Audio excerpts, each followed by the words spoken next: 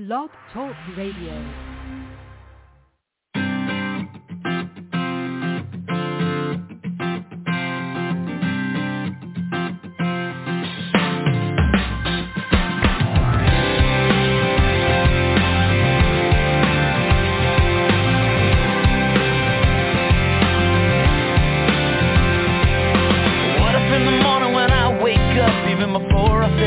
Coffee cup, I said, thank you. What if I looked at the day and the hours ahead, and before I moved forward I bowed my head and said, thank you. Oh, I said thank you. What if I looked at my life in a different way, took a little more time to stop and pray? I know it would change all the moments in between. So here I go. Thank you for everything. For loving me, it don't even matter what tomorrow brings. Well, I will sing my thank you for sun and rain, for what you give and take away, for all your goodness. I will always say thank you. Oh, I say thank you. What if I lost everything that I had? I could smile and somehow still be glad and say thank you, thank you. 'Cause life is joy, life is pain, but the prayer on my heart will never change. I say thank you, oh, I say thank you. Oh, what if I looked at my life in a different way, took a little more time to stop and pray? I know it would change all the moments in between. So here I go. Thank you for everything. Thank you for loving me. It don't even matter what tomorrow brings. Well, I will sing my thank you for sun and rain, for what you give and take away, for all your goodness. I will always say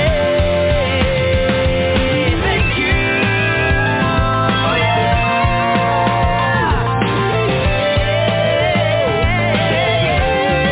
I will sing my thank you for everything. Thank you for loving me. It don't even matter what tomorrow brings. Well, I will sing my thank you for sun and rain, for what you give and take away, for all your goodness. I will always say for all your goodness. I will always say thank you.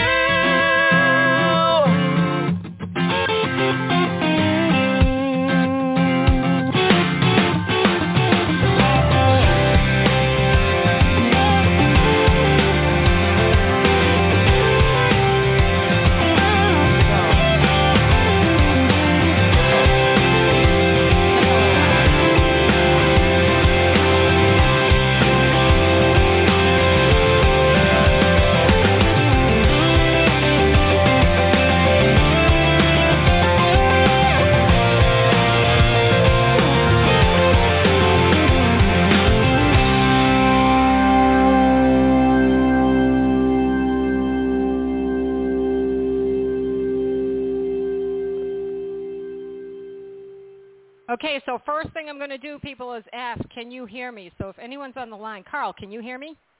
I can, yes. Terrific. Okay, we're having a problem with the sound, a little bit of a problem with the sound, so I just wanted to make sure that you could. Good evening, everyone. Welcome to the show, and thank you for tuning in. I am your host, T-Love, here at Energy Awareness Radio, and the founder and CEO of Soji Huggles Children's Foundation, a nonprofit dedicated to providing the basic necessities of life to underprivileged children. I'm also a board-certified integrated holistic health, energy, and sound therapist with a private practice in Sussex County, New Jersey, where Energy Awareness Radio streams to you live each and every week. Do you ever ask yourself questions about your life, questions that will bring about personal transformation so you can begin moving toward fulfillment of your soul and life purpose? And how do you answer the call of your spiritual self? Is it possible to nourish the soul while also meeting your material needs? And can conscious reflection on our lives help us attain the wisdom that will make life's journey a more pleasant one? Today's guest has, and he's here to share his story so you may perhaps change yours and find your own fulfillment. Carl Greer is a retired clinical psychologist and Jungian analyst, a businessman, and a shamanic practitioner, author, and philanthropist. He's the best-selling, award-winning author of Change Your Story, Change Your Life, and Change the Story of Your Health. And today, he is here to discuss his recently launched book, The Necktie and The Jaguar, a memoir to help you change your story and find fulfillment. Welcome back to the show, Carl. You joined us in April of 2017, just over 4 years ago, to discuss Change the Story of Your Health. Thank you so much for taking time to join us here yet again at Energy Awareness Radio. How have you been? I have been well. Glad to be here again, Dee, and I hope your life has unfolded pretty well in the last 4 years as well. Sure, it has, and I think a lot of them have. I think the last year has been a little challenging for everybody, but it's unfolding in the way that it should. I always believe that. It's, Yes. It's how it's supposed to go.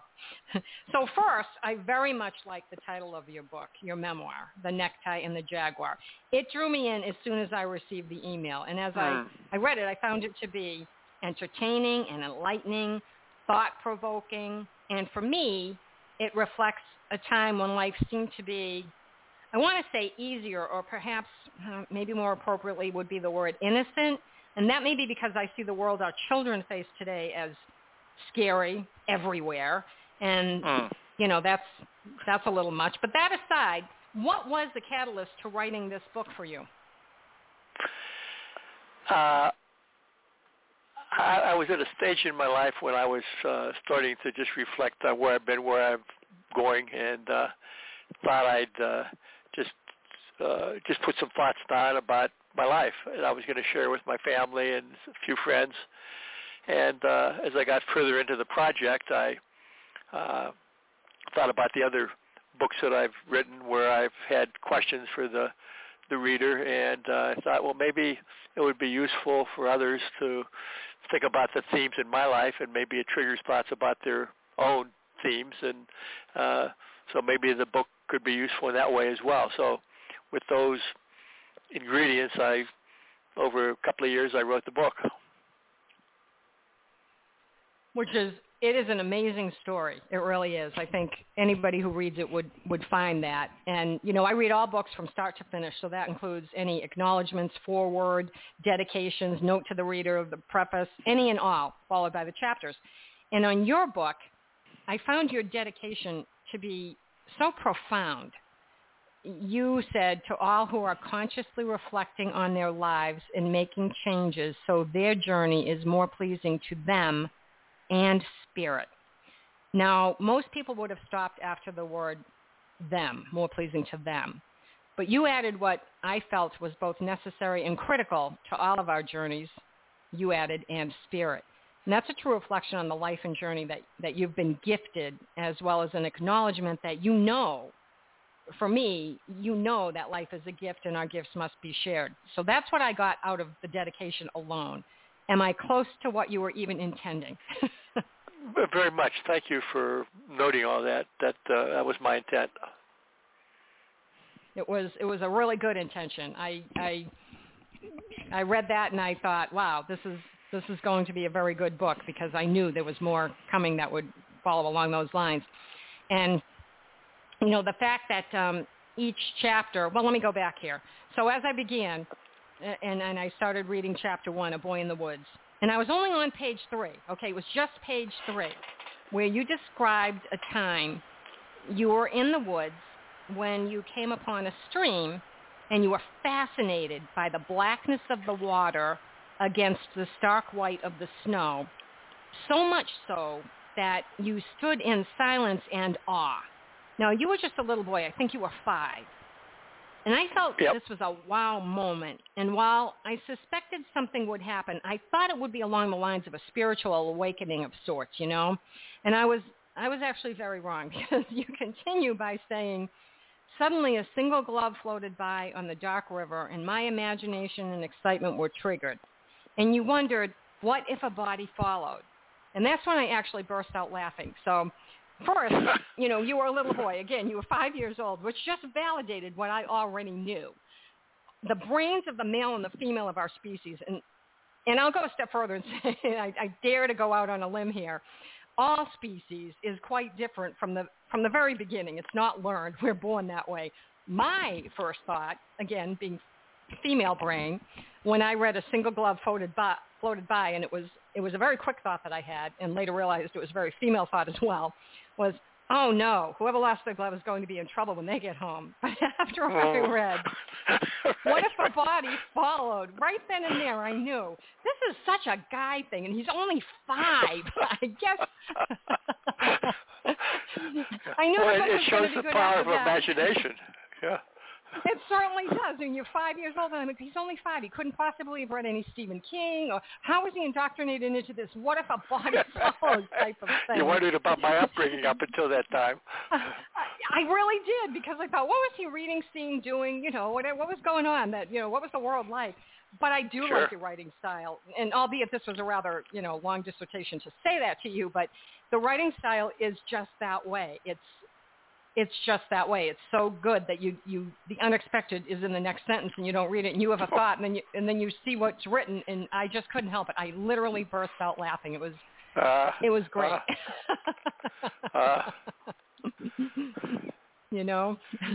But yeah, I like that a lot. But the fact that each chapter ends with a reflection and questions for the reader, so that they can contemplate their own life and learn how to make changes, positive changes toward their own fulfillment. I didn't think a lot of memoirs did that. I rather like that style. And most of us just tell the story, and when the story is over, the reader puts the book on a shelf. And many times, and I've heard people say this, people will just say, I read the book, they were lucky, or that will never happen to me. But yours, because of both the reflection and the questions, I think it allows growth in the moment. It plants a seed. And when that happens, it makes a difference in what the reader takes away. So it's more of a learning or a self-help book, but in the form of a memoir. Was that what you were hoping to do, and are you receiving similar feedback from your readers? I am. I've been gratified in that regard. Yeah, that was my hope, that people could use this as a springboard to maybe think about their own lives, and if they felt so called, to make changes. Because in my own case, the story that I wrote is about changes that took place over the course of my life, from growing up as a kid in the Midwest with traditional values to making life changes that reflected more of my soul's yearnings than I started off thinking were important. And I know that even at the age of 5, because in the next paragraph after the one about the glove, you had stated that you had an experience in the wood. Do you remember that, when you were connected with the light that encircled the apple tree in front of you, and you felt, I'm sure that you remember this, and it's something that you would remember your entire life, the connectedness to all of everything. I did. Again, I grew up in post-war, during the war in Pittsburgh. My dad was in the steel business, and we lived in Pittsburgh, and Gary in Pittsburgh. And so here I'm wandering around, and I went up the hill to a place that was like a small farm at the end of our street, and there was an apple tree that I saw, and at the moment that I went onto the property, I just felt and saw like an aura around that tree that kind of connected with me, and I really felt connected in a way to a bigger something. I didn't know what it was.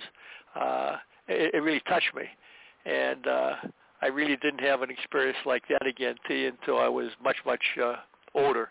But it gave me a glimpse of how we're part of a much bigger picture than we think.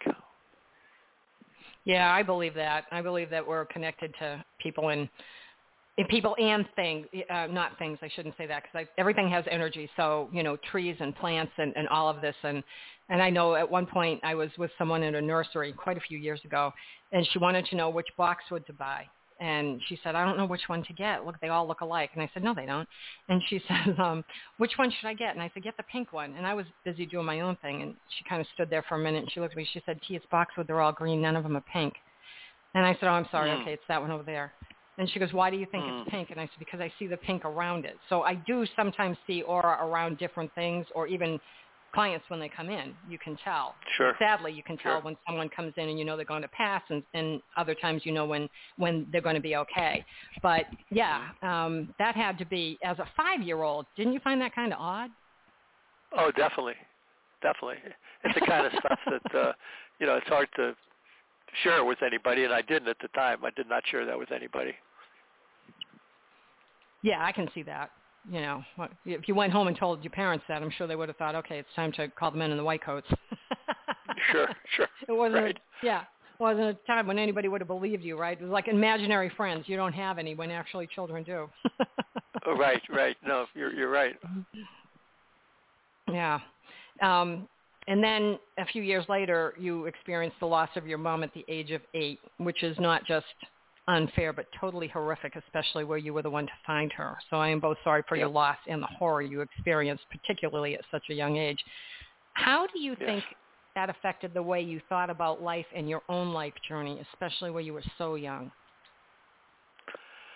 Well, I didn't have a lot of maternal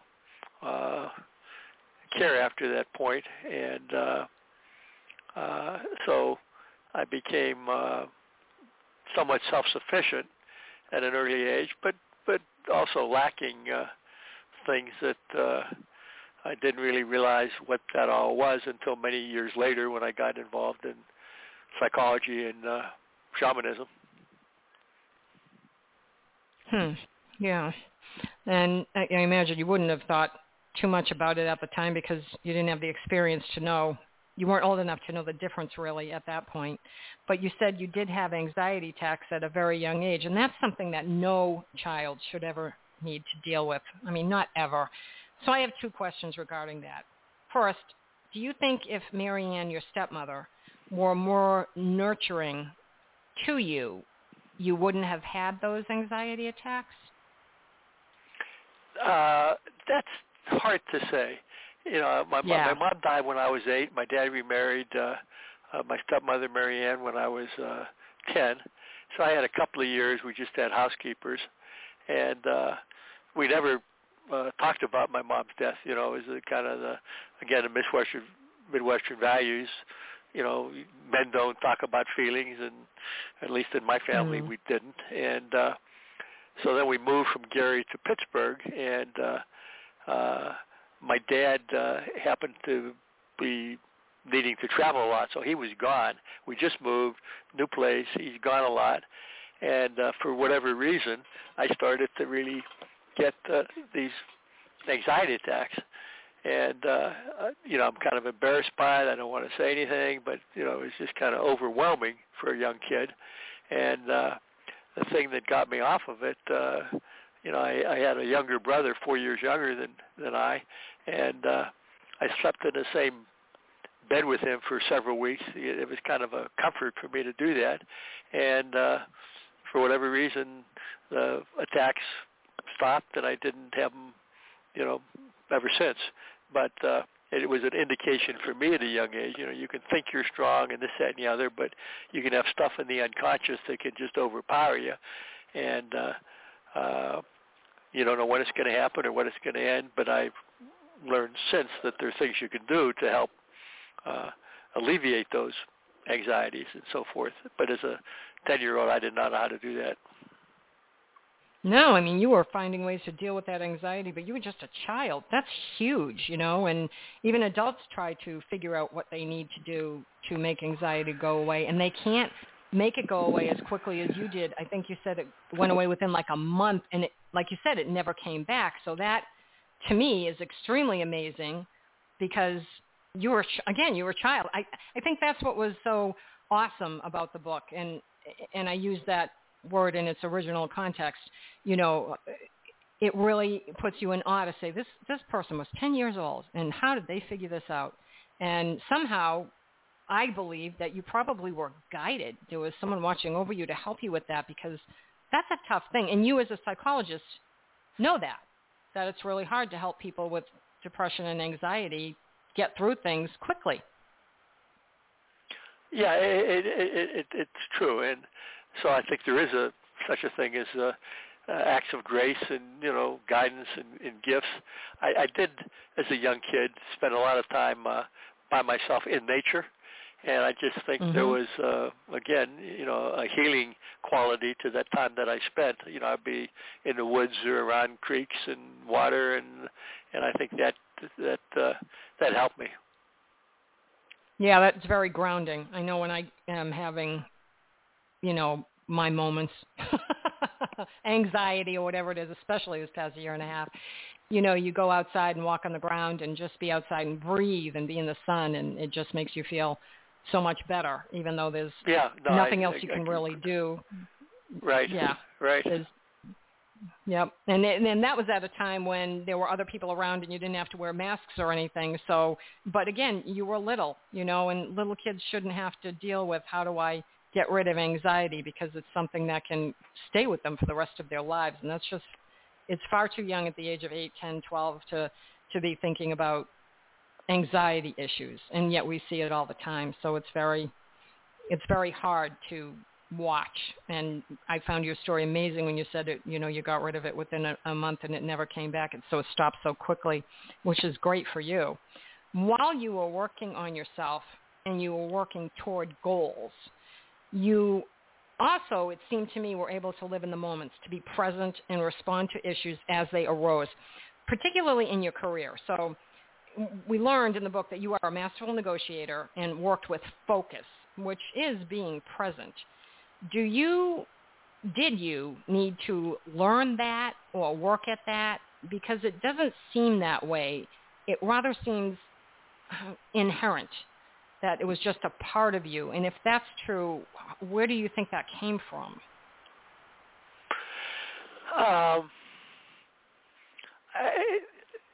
This question about nature, nurture, what my DNA was, and my upbringing, certainly my upbringing was, I came from a stock of people that were, small town, business people in the South, and then in the steel industry in the Midwest, and kind of self-reliance, and you take care of stuff, and because I was on my own so much, I learned to keep my own counsel and make decisions. And not to say I didn't consult with others, but I was more self-reliant perhaps than a lot of people, and I spent some summers just hitchhiking around the country and down into Mexico on my own, and seeing slices of life that I otherwise wouldn't. So I think I had some life experiences, T, that helped me in becoming more self-reliant and perhaps even competent in the world. So I think I had some luck, and maybe I had some DNA that helped me as well. I think that everything that happened at such a young age, and you're going out, because when you read your book, it's, I'm thinking to myself, wow, he had to grow up fast. He had to do a lot of things early on. He had to learn a lot early on.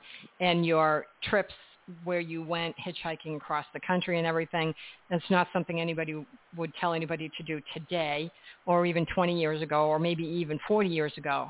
Don't do that. You're going to get killed or whatever. But you seem to be a real adventurer, and you took the risks, but you took the risks knowing that, or maybe with the confidence that they really weren't risks for you. Is that fair to say?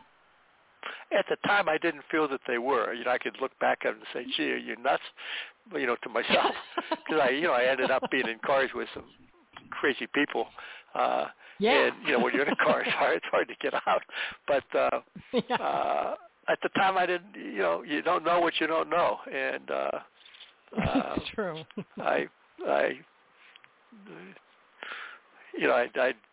write a postcard to my folks. I'm in Topeka, Kansas, doing fine, working some jobs. We're cleaning up after a tornado in Marysville, Kansas, and I'm heading west.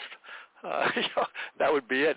They wouldn't hear from me again for, a week or 10 days. And, I think of my kids and the way they're raising their kids. It was a different world that I was in than many people are in today. Yes. Oh, absolutely. Because now people are, text me, tell me where you are. I want to know what's happening, at every single minute. So, yeah, you were just like, I'll reach out to you again maybe in 10 days, whatever, and they probably thought, oh, okay, we'll hear from him soon. And they probably had the confidence that you were going to be okay too, Yeah, right. It's so funny because there aren't that many years difference, It's like, wow, look at how the world has changed in such a short amount of time. But I also think that you used your intuition a lot. I mean, you had to you might not have known it at the time, but I'm sure you do now, that there was a lot of intuitive thinking in what you were doing and where you were going. And even when you were with your son fishing and taking the boats from island to island to get back, I know there was one place where you got caught up and waited for him for hours, but you used your intuition in that instance as well, because you knew intuitively, I believe, that he was okay and he was gonna show up. So that's something that you probably just have within you, yes? Yeah, that particular time we were in the bush in Canada, really far away from people, and I had a compass that wasn't working right because it wasn't, the iron in the surrounding stuff was kind of skewing it, and I went the wrong direction and got us lost. I thought I was on another lake, but I'd gone across a peninsula, and so we were trying to find the next boat to get, because we had portage done a lot of different places, and there were a lot of forest fires going on around then, and I was concerned that a fire would, kind of sweep over where we were, and there's nothing you can do because even if you get in the water, the superheated air will, you can't breathe.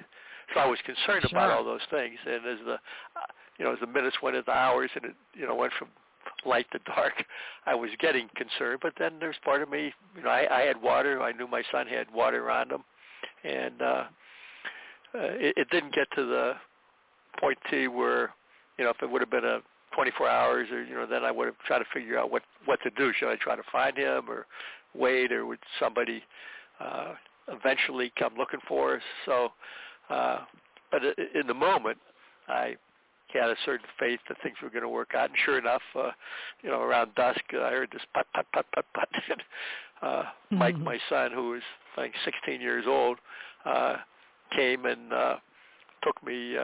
We went back to where we started, and we realized that this is the boat we left off, and we'd gone across the peninsula.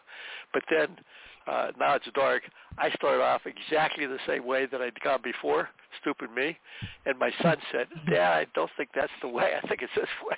And so it was a coming-of-age moment for both of us, me letting go, my need to be the dad and, make all the calls, and my son finding that he could talk to his dad and give him an insight in a direction that was right, and his dad took it. So it was a good trip for many ways, but that was an important part that stayed with me and with him as well.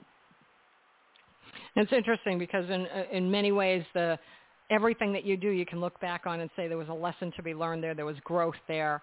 And that certainly was one of those times. The fact that you recognize it, and I'm sure your son does as well, is really good, because that, I think, helps us to move forward and to see things in a way that's different, yes, than other ways.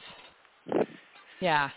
I mean, everything is kind of in the perspective of, and when we look at things in a different perspective, then we can see things that we never thought we would have seen before. So, your life, though, you started out so adventurous, doing all these sometimes wild and crazy things that I'm sure a mom would say was wild and crazy. And then you went to school, you graduated, and you became a very successful businessman.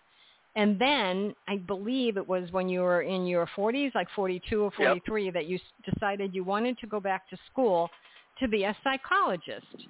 So Yep. tell us about that, because it's very interesting, and I certainly can't tell it in a way that's going to do it justice. So you go ahead and tell us about your journey to become a psychologist and why it was so important to do that. Well, up until then, part of my life was, as you noted, I had those imaginal things happening, at the water, and I thought that my imagination and what I called my search for spirituality and meaning would not serve me well in the world that I grew up in and that I thought I was going to, grow up into, being a provider and, working in a company for 50 years and having a wife and family and retiring and, playing some golf maybe or something like that. So that was kind of the life that I thought was scripted by fate for me. And there wasn't a whole lot of room for daydreaming in that. So I went to school in metallurgical engineering, thinking it would help burn out those tendencies. And so I spent part of my life just trying to achieve and, succeed and do well, and didn't pay attention to that other part of me that was yearning for something else. Well, in my 40s, that part that was yearning, kept speaking to me, and I thought, well, I can still go back to graduate school in psychology and still keep doing my, business roles, and that's what I did. I went back to get a degree in clinical psychology. It took me 8 years. After that, I, went to school for 5 years to become a Jungian analyst, and after that, I did, a lot of shamanic training and teaching, and so my life just evolved from this place in my mid-40s where I was giving voice and actuating, parts of me that had not been expressed before. I was fortunate in that I had, a business base to go back on, and I was still able to manage what I needed to manage. And unlike some people, you just can't give up your day job. But I was fortunate in that I was able to, explore these other worlds and make changes, gradually over the 81 years that I've lived. And you say it like, yeah, I did this, I did that. These are huge accomplishments. These are not little things. I mean, to earn a PhD, to go on to learn shamanism and become a shamanistic healer, if that's what you call yourself, I'm not sure, to be able to do all those things while at the same time, let's not forget about the Qigong and the judo and karate and all the things that you took to keep your life in balance.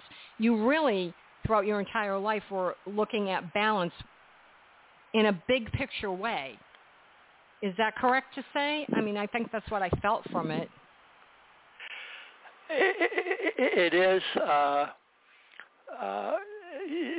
So the good thing is, I was able to do a lot of stuff. So I was in training and have been in most of my life. But the negative of that is, I'm doing a lot, but I'm not necessarily being, that tension as much as I might have been. Mm-hmm. But, again, I did what I did, and I've moved towards more being and taking time for that. And, yes, by some criteria I accomplished a lot, but there's a price to pay, T. And, you're not as available to other things and other people that you would have been had you not been in training all the time. And I'm aware of that, and I've tried to, where I can, rectify that. But that's that balancing that you were referring to. Yeah, and I think you saw that big picture when we're striving toward that with everything that you were doing. And it's fascinating. The story is absolutely fascinating to see where you came from, what you became, and how you evolved after what you became. Now, of course, everything is about perspective. And one thing, when our perspective can be different from another person's perspective, and sometimes that's what causes an argument when the perspectives are different and you can't see the other person's side of things. So it's always good to put yourself in the other person's place and try to see their side. That's kind of how I like to look at things and deal with things. But the one thing you learned along the way is playing to win versus playing not to lose. Now, this to me was very profound. Those are two distinctly different thoughts, and it is very transformative once you get it. It's a choice that you make.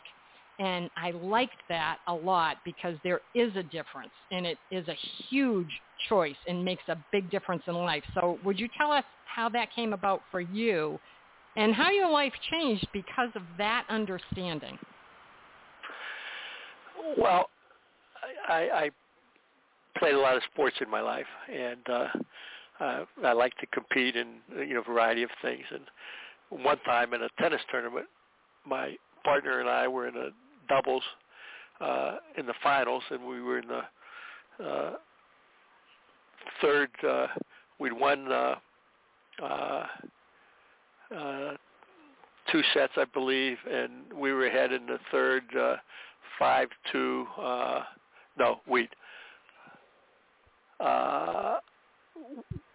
We split. We each had won a set, as I recall it. But the point is, we were ahead in the third set, 5-2. We were serving. My partner was serving at 40 love against the other. So if you're as close to winning, it's hard to imagine how you can blow that. But we did, and so we lost that game. So now it's 5-3, and instead of just playing like we did, kind of unconsciously we tried not to lose, and so we're not tentative. We're not hitting out like we did, and we lost the match, and it was a great. I mean, you see that in the sports news all the time, teams doing that. But to experience it like that was very vivid and raw, and it was a lesson that I think both my partner and I learned from, and that kind of thing didn't happen to us again. So that was a good lesson. And the point is, it's not over till it's over. You just keep hanging in there, and a good lesson for life is hang in there, and don't give up, because stuff can happen that you can't imagine. And I've had other things where I've been in the opposite side of that, and just by hanging in there, sometimes you can snatch victory from the jaws of defeat, as opposed to, in this case, we snatched defeat from the jaws of victory. Yeah. And that happens in different aspects of life, too. It can be something as silly as, I don't know, you just wait things out and you just say, okay, now I just want to break even, whatever it is that you're doing. Even if it's a sales thing, right now you just have to break even because we're not going to make any money, but we don't want to lose. Instead of keeping up the fight and knowing that you can continually, go for that and you will get more. I mean, I see people sometimes they'll say, oh, we're going to lose on this deal. And then the next thing you know, they've made $20,000. It's like, see, you didn't lose because you didn't lose that faith. So there is a faith to be had in that, but it's funny how the perspective can shift just because of one thing that casts a shadow of a doubt. And that's a shame, because if you do hold strong, usually things will work out the way that you would like them to, or better. Do you find that to be true? Yeah. Yes. Hanging, there's a real art to knowing when to cut your losses and move on, and when to give a situation all that it really deserves and requires. I mean, sometimes people stay in, miserable situations maybe too long, but sometimes they leave too early, and business, relationships, whatever, and it's hard to know, but to be aware that there are choices in that, I think, is important. Yeah, absolutely. So you've gone through all of this, and we're up to the point where, okay, you're now a psychologist and working with that working with clients and doing all that you do. But now we have the chapter on the Jaguar and your journey into shamanism. And there's so much there.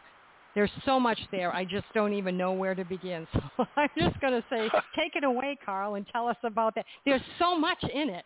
It's so fascinating to read. But I was like, I don't even know where to begin with this because I'll just go on forever. And this show's only an hour. Well, as a kid, I read, adventure stories and stories about Native Americans and trappers in the American West, and had a certain fascination with those lifestyles, just their spiritual traditions and so forth. As a young adult, I read some of Castaneda's books and Lynn Andrews' books and Hayamo Storm's book, kind of shamanism and medicine, men and women, and had a certain interest in that and fascination to it, but I never thought I could really pick up stakes from my life and go apprentice with somebody with my responsibilities. So I just read about it, thought about it, but I didn't really practice it. Well, but I had this latent interest in it, and I did a few things, but formally I got involved when I was close to 60. My wife Pat had given me a book by Alberto Villoldo, Shaman, Healer, Sage, which I read and started to feel called to train with him. And I had some mystical experiences down in the Caribbean when we were on vacation, which called me to then sign up for training with Alberto, which I did. And I eventually taught in his school and spent a lot of time with shamans around the world, and have spent a lot of time in South America, and have spent countless hours as a shamanic healer with, as well as my Jungian analytic work and psychological work with a lot of patients over the years. So I've been blessed with the ability to learn myself and to hopefully in cases pass on what I've learned and help others on their life journey trying to navigate the things we're talking about. And some of the things in shamanism are just fascinating, and there are so many of them that I haven't read a lot of shaman books or a lot about shamanism, but I know a couple of people who are shamans or profess to be. I don't really know if they are or not because I've run into some people who have only read a couple of books and then they claim to be a shaman, which is sad. But in the work that I do, which is, energy therapy work, you see a lot of miracles happen, and I know it's not me. I'm not the healer. I'm just a facilitator. But I know that the energy works. I know that you can facilitate and help someone to get well. And it's just a matter of the concentration and the laser-like focus that you need to have. And when I was reading about the stones and everything, I thought, oh, my goodness, I should have Carl come to my treatment room and look at it. There's stones everywhere. There's rocks everywhere. I love rocks. I've always liked rocks. When Charlie Brown used to get a rock at Halloween, I'd think, I wouldn't mind getting a rock. Right. Right. No, I have them all over the place. It's crazy. And my singing bowls, which I play they're therapeutic for healing purposes, are quartz crystal, 99.9992% quartz crystal. So you're playing that quartz crystal, and that vibration is what's healing people, and people think it's the sound, but it's not, because I have deaf people who come to me. They don't hear it. They just feel that vibration, and everything does have a vibration. And it does. It was really cool to read all of that. I really, really, I liked that part because, I don't know, it made it more valid. Here's a man who's done so much. He's been so successful. He's gone to school to be a psychologist. He's met a lot of people. He's done shamanism. He's validating everything that I do. So I want to thank you personally for that. You're most welcome. Because even though I knew this stuff works, I always like to be fascinated. I like it when someone calls me and says, hey, I had numbness in my arm for like 3 months, and today after I left you, it's been gone for an hour or 3. And then 2 weeks later, they call and say the same thing. It's still gone. I don't need the constant update, but it's always nice to know that when you're coming from your heart and you're genuinely focused on that person and intending that healing for them, that it actually happens. Prayers are answered in faith. And yes, and when you hear that, that's a wonderful affirmation for the work that you do when your clients tell you that. Yeah, and it's like, thank you, God. I know it's not me. I'm just the conduit. So I appreciate you allowing me to be an instrument to be used. And I don't know, that part of the book just really did something to me. And I did also like it when you mentioned that shamans believe past, present, and future are all happening simultaneously. I believe that as well. Quantum mechanics speaks about that. So there is a field of science that's backing it up somewhat, if you will. And, you know, one of the first things I do when I place my hands over a person, because I don't touch them, is I give thanks in prayer and ask that the healing of the individuals actually take place across all time, space, dimension, and reality for every incarnation of their soul's entity, because it seems to me if we are in this incarnation and we're only a piece of our soul, and all the other pieces of our soul are elsewhere, they're connected in a big way, and more than likely everything each of these parts of souls do affects all of the other pieces. So why not work on, you know, all of them instead of just one? Work on everybody and have everybody's vibration go up higher. And Absolutely. I don't know, where shamans believe that past, present, future are happening at the same time, do they understand that the work that I shouldn't say understand, they probably do know this, that the work they're doing is also helping every part of that soul as well as the rest of the planet, because let's face it, we're all connected, right? I think. Yes. The thing that I experienced as a boy that you referred to with the apple tree, where I got a sense that we're part of a larger picture, where, you know, this bigger thing. As I did my shamanic work, I had experiences that reaffirmed that for me, because shamanism is kind of a practice of the percept, you know, your experiences, and not necessarily, you know, the precept, you know, a lot of ideas. So you experience stuff and it either works or it doesn't. And in my shamanic experiences, I've encountered the place, which I called the place before creation. I called it the quiet, because I encountered that on a journey where I feel it's the place before an idea, the form of the idea, before the energization of an idea. It's pure potential. And I've since experienced that surrounds us all now, and it's the place that you as an energy worker, I and other people who are trying to, with respect, interact with that realm which spirit is omnipresent in and created. It's possible to cause things to happen in this reality because of the work we do in that energetic reality.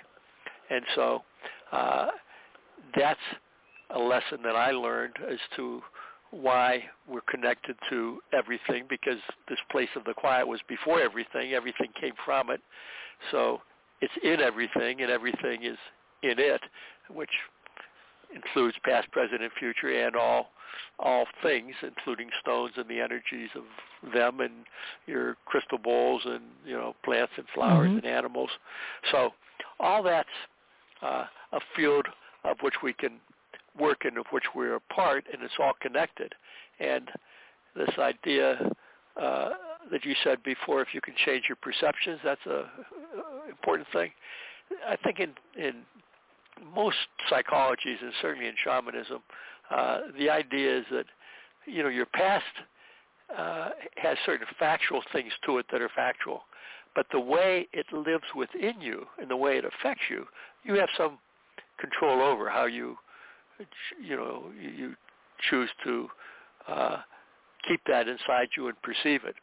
And by changing the way it works within you, that can affect the way you do things in the present. But the other aspect of shamanism, which I think is powerful, and also true of Jungian psychology, is that we all have a future in front of us.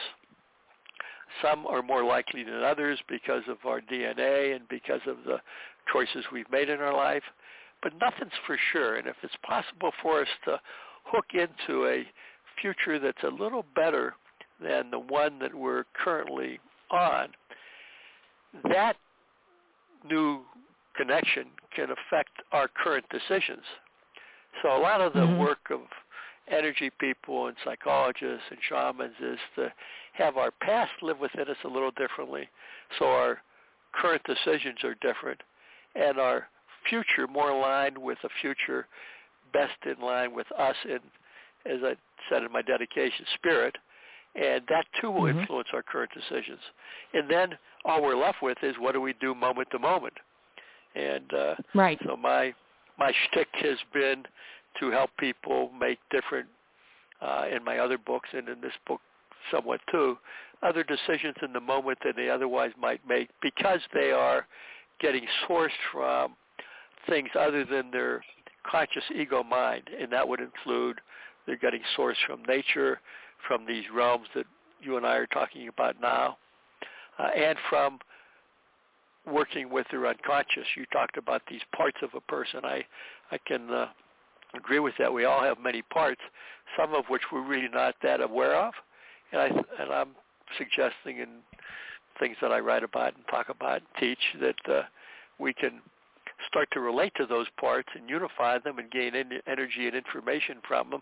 Some of them are friendly and some of them aren't, but they all, like all relationships, can benefit from communication.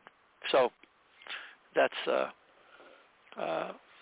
some ways that I think the past, present, and the future are all connected, and it ties in, as you pointed out, with quantum physics as well.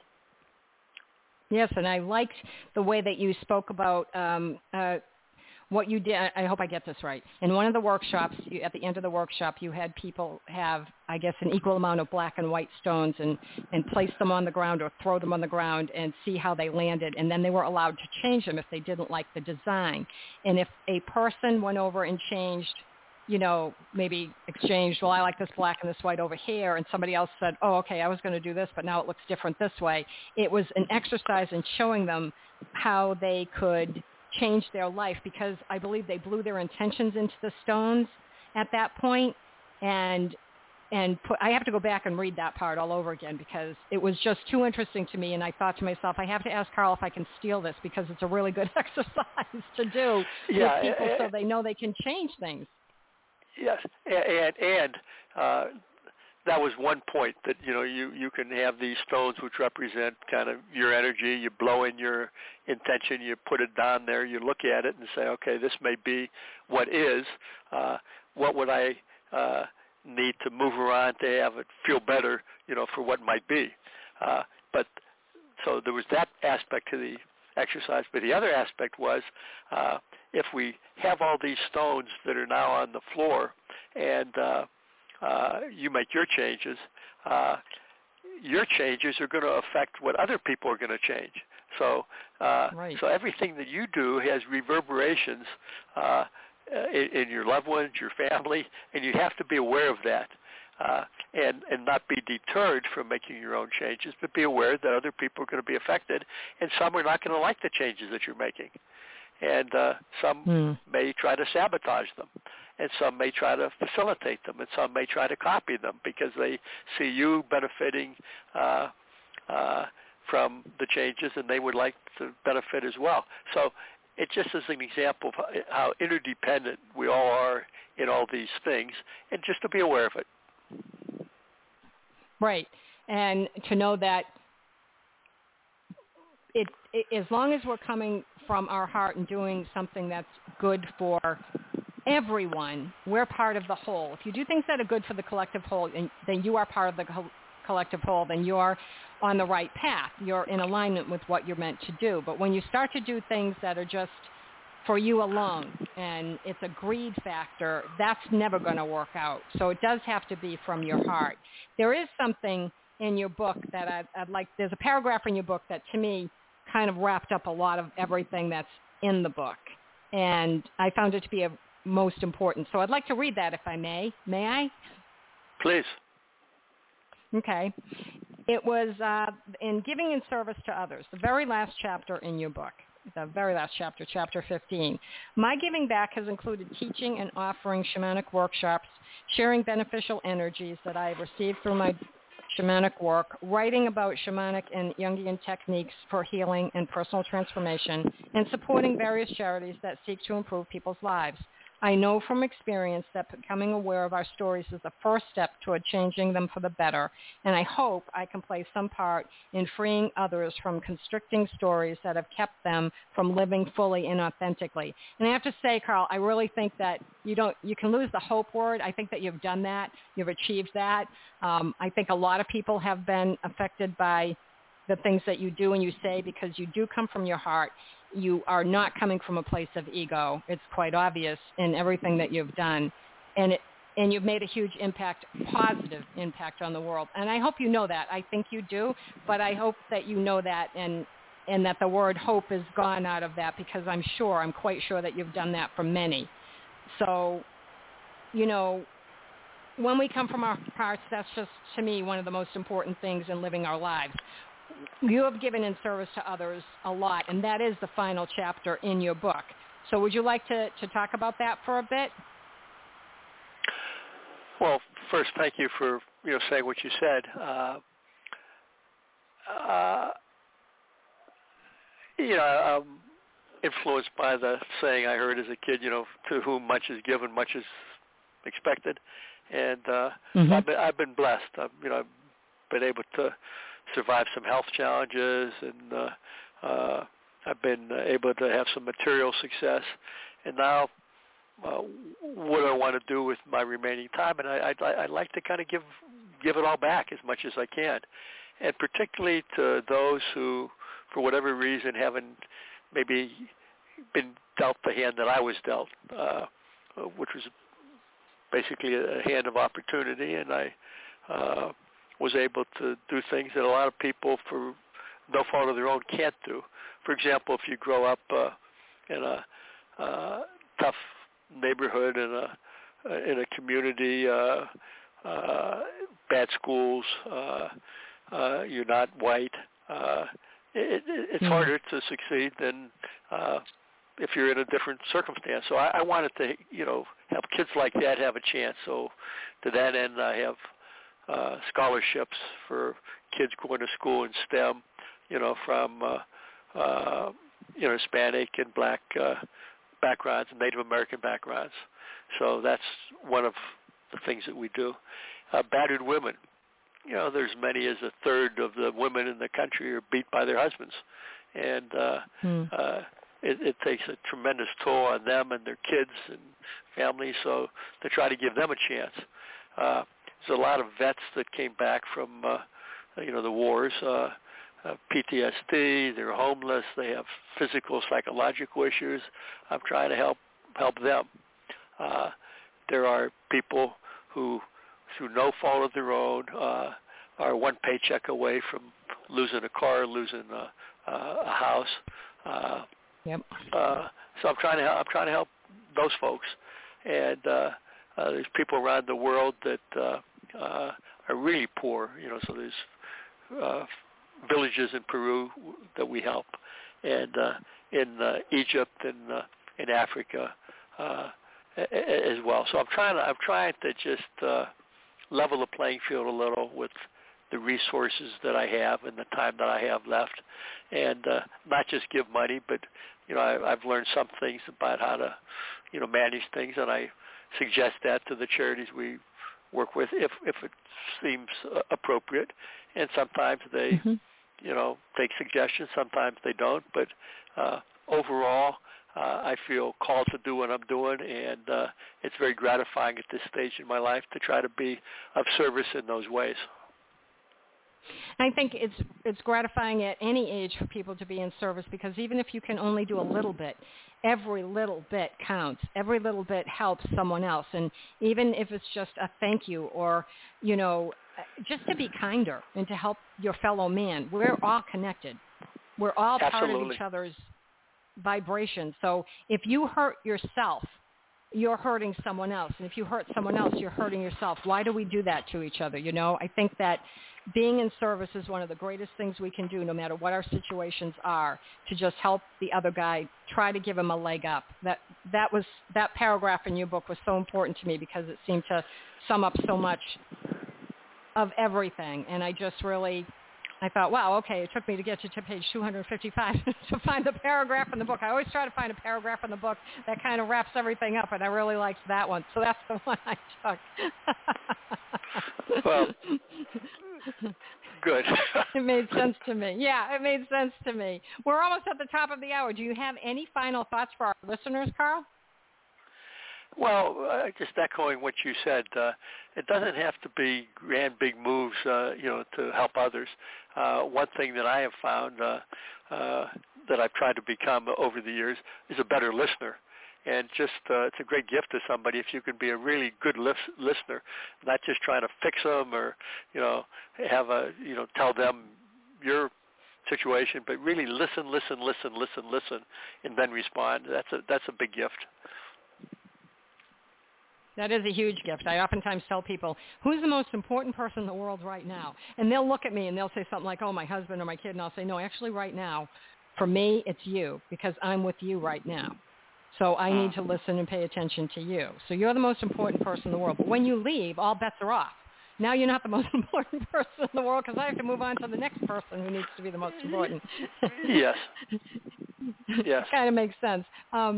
Please tell our listeners how they can find out more about you and your work and where they can purchase your new book, Necktie and the Jaguar, as well as all of your other books. Well, my books are in some bookstores, Amazon, Barnes & Noble. My publisher of this book is Chiron, and the Necktie and the Jaguar. And my other two books, the publisher is Inner Traditions. And my website is carlgreer.com, and if you send in email addresses, we do have. I write different things from time to time, and so we send out newsletters and blogs, and